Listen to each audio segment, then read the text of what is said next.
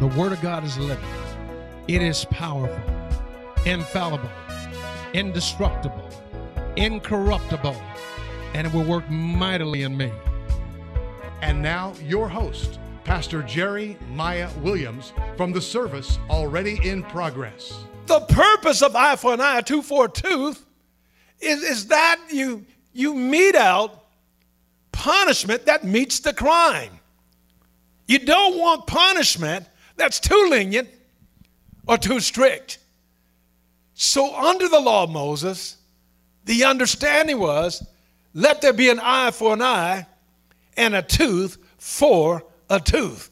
But Jesus says not so. There's a higher standard of righteousness.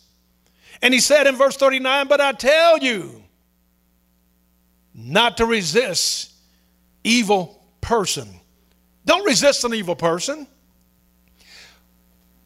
Whoever slaps you on the right cheek, turn the other to him also.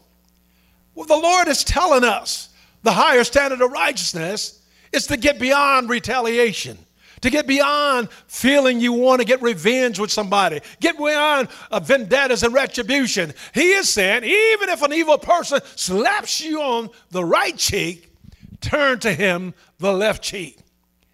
Now, I want to keep it real. I want to keep it 100. I don't know anybody that can live under the standard of righteousness. Now, perhaps some people could. The closest I ever seen to this was with my pastor many years ago in Minneapolis. You know, our church always had a parking problem. And many of the saints coming to worship would park all over the place. And I'll never forget, a next door neighbor to the church came over to the church and complained to the pastor about all the cars parked on his property. And the discussion, or I should say the conversation, got heated. And this man, this sinful man, he grabbed my pastor by his tie and choked him. And my pastor did not respond. That's the closest I've seen to this. Maybe he didn't respond because all of us young ministers were there looking. Maybe he's trying to put on a good example for us. But he said, if an evil person slaps you on one side of your face, turn and give him the other side. What is he saying here? It's not about retaliation. It's not about getting even. It's not even about getting your justice, but rather it's giving justice. It's not receiving mercy, but rather giving mercy. Then he went on to say there was another high standard of righteousness that he put forth in his sermon. He also said, if anyone wants to sue you and take away your tunic, in other words, take away your coat, he says, let him have your cloak also. In other words, if somebody want to sue you for your underwear, he says, let him have your outerwear as well. This is where we get the expression about suing your drawers off. He says, if somebody wants to sue your drawers off, give them your outer clothes as well. This is the highest standard of righteousness. Then he also said in verse 41, whoever compels you to go 1 mile, go with him 2. In first century, a government official could actually commandeer you and say, carry my bags. They could commandeer your horse, your donkey, commandeer your boat. But Jesus said if an official compels you to carry his bags 1 mile, go ahead and volunteer and carry it 2 miles. What is the Lord teaching us? He is teaching us about love. He's teaching us about mercy. He's teaching us how to achieve perfection. Then he goes on to say in verse 42, and this is the one most of us have trouble with. He says, give to him who asks you. And from him who wants to borrow from you, do not turn away. This is a difficult saying for most of us. Why? Let's keep it real now. Most of us recoil when somebody comes to us and they want something from us. They want to borrow something. They want us to give them something. You know, some folks, they ought to be named, give me, lend me, let me have. That's their conversation. Every time you see them, they want you to give them something, to lend them something, or let them have something. Huh? But he says, don't recoil when a person comes to you and asks you for something. Now, Jesus is presupposing that this person has a genuine need. And he says, the person who wants to borrow from you, don't turn that person away. But this is a difficult saying because you worked hard for your money, for your material possessions. You worked hard for whatever God has given you. And sometimes it's difficult for us to part with that which God has given us. Then we know some folk, even though they say, let me borrow, you'll never see it again. Some folks have lost the victory. Relationships have been destroyed because you loaned somebody money. And that money was near and dear to your heart. Why? You valued that money. You worked hard for that money. This was your material. This was your earthly material. This was your possession. This was your money. And how's it that somebody wants to take what you have rightfully earned, or God has rightfully given it to you?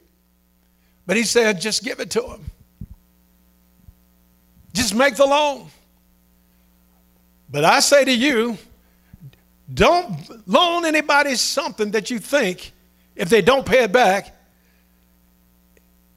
you're going to be bent out of shape. You're going to lose the victory. It's better just to give them what you can. Did you hear what I said? It's better just to give them what you can and let them know I'm not there yet. I value our friendship too much. And I don't want to lose the victory. I don't want to lose out with God. I don't want to lose out with you. So here's what I could give you. And when you give it to him, there's no expectation of repaying it. Then he begins to shift gears here. Now, so far, he's given us some very high standards of righteousness. Very high. Most of these standards, most people can't even walk in. But he told his disciples, and he told the crowd there on the mount that day, he said, except your righteousness exceed the righteousness of the scribes and the Pharisees, you shall in no case enter the kingdom of heaven. Jesus was teaching us that if we're going to be on the path to perfection, our righteousness has to be higher than religious people. It must exceed the religious people. It must reflect that the love of God is being shed abroad in our hearts by the Holy Ghost. Then he goes on the sermon, he says, but I say to you, love your enemies. Bless those who curse you. Do good to those who hate you. And pray for those who spitefully use you and persecute you. Now, this must have offended a lot of Jews in this day when he taught that. Remember, they were looking for a Messiah. They wanted a Messiah who would take up arms and fight against Roman oppression. They wanted a Messiah that would deliver them from Rome. And how can you deliver us from Rome if you're telling us to love our enemies, to bless those who curse us, and those that hate us, to pray for them, those that spitefully use us and persecute them? You say pray for them. We say we want to destroy Rome.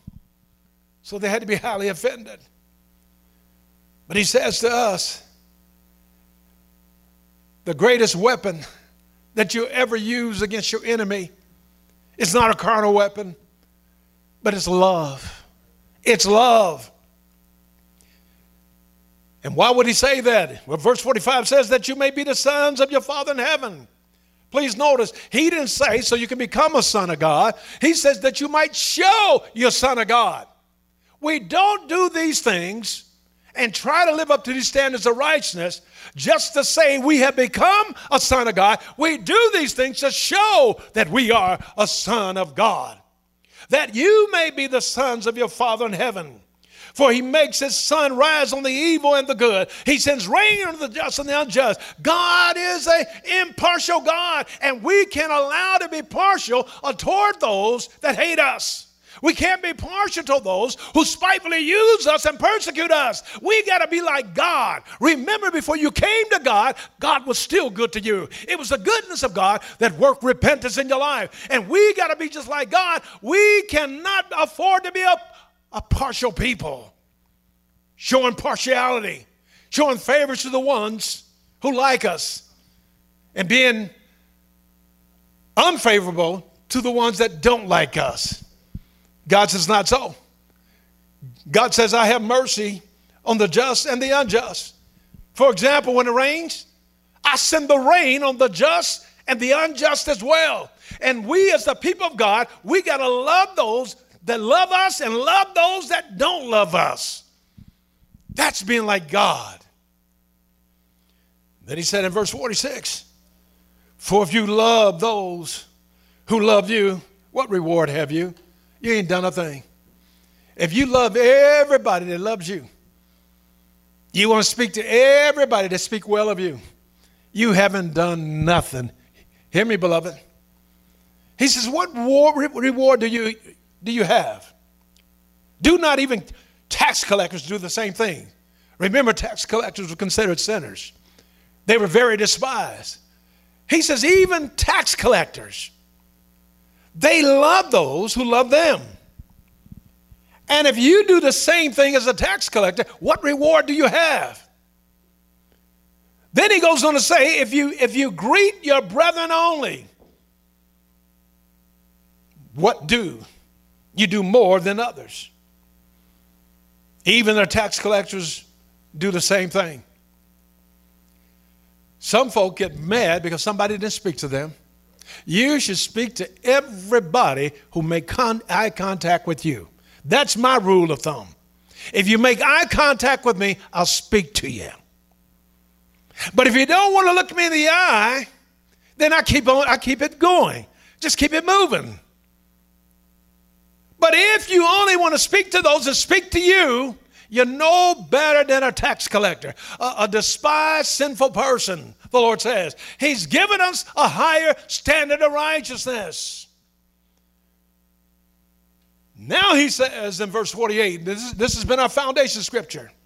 Therefore, you shall be perfect, just as your Father in heaven is perfect. Now you're starting to see the picture. This was getting on the path of perfection. Not retaliation, not revenge, not refusing to give, not hatred, not praying for those who hurt you.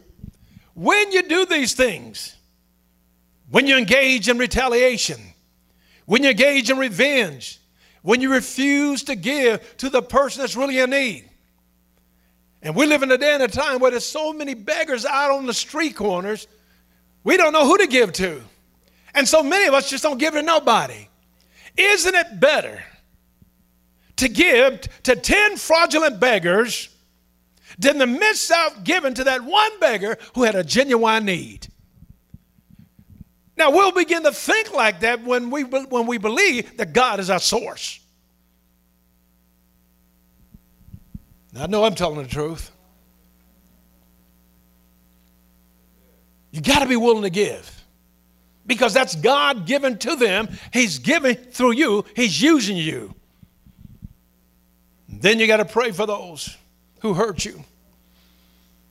If you don't do these things, beloved, that cause you to stall on the path of perfection. You just run out of gas. You just stall and come to a stop. You won't be growing in maturity. You won't be growing in your faith. Now, the truth be told, humanly speaking, the behavior that the Lord is calling for in the Sermon on the Mount is impossible.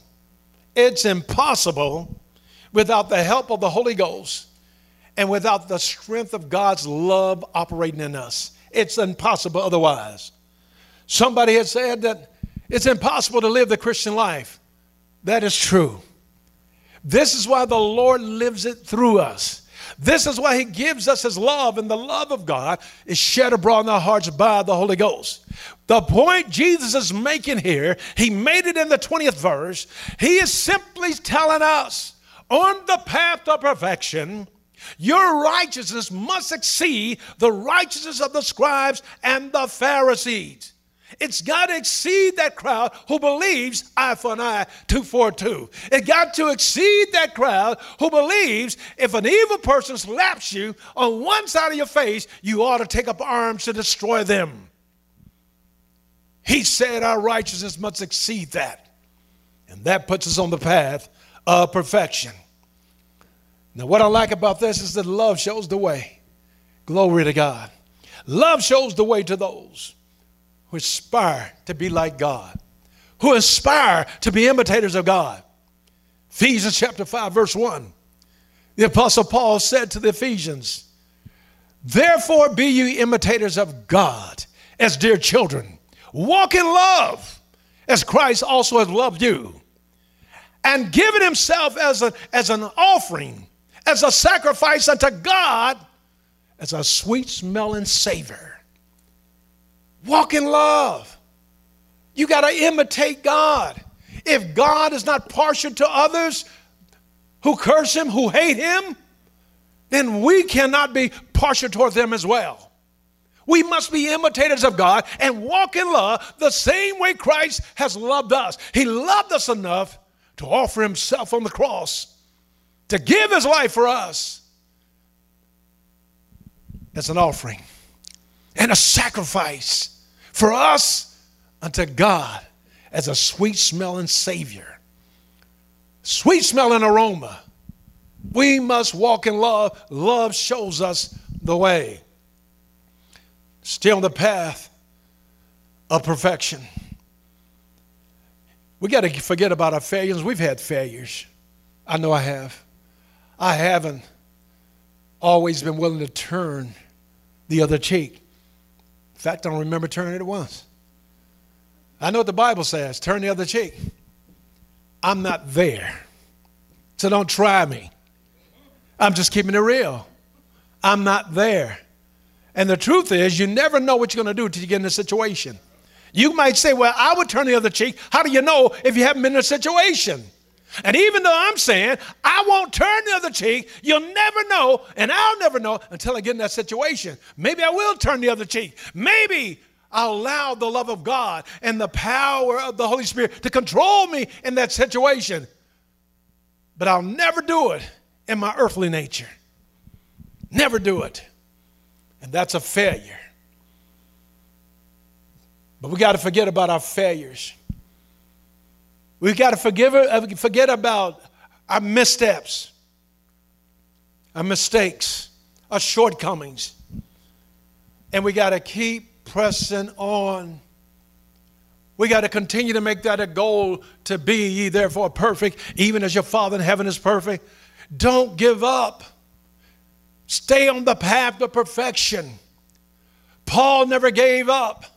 Paul said to the Philippians, in Philippians chapter 3, verse 13, Paul says, brethren, I do not count myself as one who's apprehended. In other words, I don't count myself to have reached perfection. But Paul went on to say, but this one thing I do. This one thing I do, forgetting those things that are behind and pressing forward to those things that are ahead of me. He says, I press toward the mark for the prize, for the higher calling of God in Christ Jesus. We got to continue to stay on the path of perfection and keep pressing on, keep pressing for the mark of that higher call, which is perfection. Perfection in God. But you never pressed on if you're always looking in the rearview mirror, saying, I failed God in this way. I tripped, I misstepped in this way. I fell short. But you got to keep pressing on because love shows the way. Now in closing, let me say this. Everything in the Sermon on the Mount that Jesus preached leads up to the climatical conclusion, these things I'm teaching you so that you might be perfect, even as your Father in heaven is perfect, that you might get on the road of perfection and continue on that road. Glory to God. See, on the path of perfection, we got to aspire to maturity. Maturity. That's what perfection is. But we need to understand God meets us where we are. You don't expect a baby to have the same behavior as an adult. You see, a baby will have different behavior than a child, and a child will have different behavior than an adolescent, and an adolescent will have different behavior than an adult. But whatever level you're on in your spiritual walk, God will meet you there on the path of perfection. So you got to continue to aspire for maturity. And we must love those that hate us, pray for those who persecute us, and show kindness to both friend and foe. And how do we do that? We do that by imitating God's love. So WWJD, what would Jesus do? Somebody smack you on the face, what would Jesus do? But most times we don't even stop long enough to consider that, because out of that old nature we react. People start taking the earrings off, putting the Vaseline on. Some would just take the wig off and said, who you think you talking to? That doesn't mean they're not saved. And how many Christians have said, I had to lay my salvation down? You better be careful about laying that salvation down, because when you go back, you might not be able to pick it up. But God meets us where we are. And I know that many of these higher standards of righteousness I have yet to achieve. But that's no excuse not to stay on the path of perfection. That's no excuse not to continue to aspire to God's level of love, His kind of love, not to aspire to maturity. Maturity is a process. It's a process of growth. We ought to be committed to growing in God and staying on the path until we're just like Jesus. We're just like Jesus. And thank God, love shows us the way. This is what Jesus was saying. Everything Jesus was teaching in the Sermon on the Mount pointed to us loving others the way God loves us. And in doing so, we will achieve that perfection. Be ye perfect. Therefore, even as your Father in heaven is perfect. Let us pray. Father, thank you for the love of God that's been shed abroad in our hearts by the Holy Ghost. Father, teach us to yield to that love, to appeal to that love, to appeal to the strength of your Holy Spirit, that we might live out all these higher standards of righteousness. God, keep us on the path. Keep us on the path of maturity. Keep us growing, maturing. Help us to continue to press for the mark, that higher calling which is in Christ Jesus. Help us not to be satisfied just to be religious, but help us, Lord, to be better than the religious. So you said our righteousness must exceed the righteousness of the scribes and the Pharisees. To whom much is given, much is required. So, Lord, help us to grow, that more can be required of us. In Jesus' name. Teach us, Father, to pray for those, love those that hate us, pray for those that spitefully use us and persecute us. Help us to show kindness to not just our friends, but even our enemies. Help us to imitate your love. In Jesus' name. Glory to God. Beloved, stay on the path. Stay on the path of perfection. And whatever you do, don't let nobody or nothing turn you around. Keep pressing on. Keep pressing on. Now, if you haven't made your peace with God, it's time to get on the path. Yes, it's time to get on the path. And you can get on the path by asking Jesus Christ to come into your life. He's already paid the price for you. There's nothing for you to pay now. It's up to you to accept what has been paid. Jesus died for you. He died not only for you, but he died for the sins of the whole world. He was an atoning sacrifice. He's made an atonement for your sins. Will you accept him? Will you ask God to come into your life through the person of his Son, Jesus Christ? If you'll confess with your mouth and believe in your heart that God has raised Jesus Christ from the dead, you shall be saved. How will you know you're really saved? Well, with the heart you believe unto righteousness, and with your mouth you confess your salvation.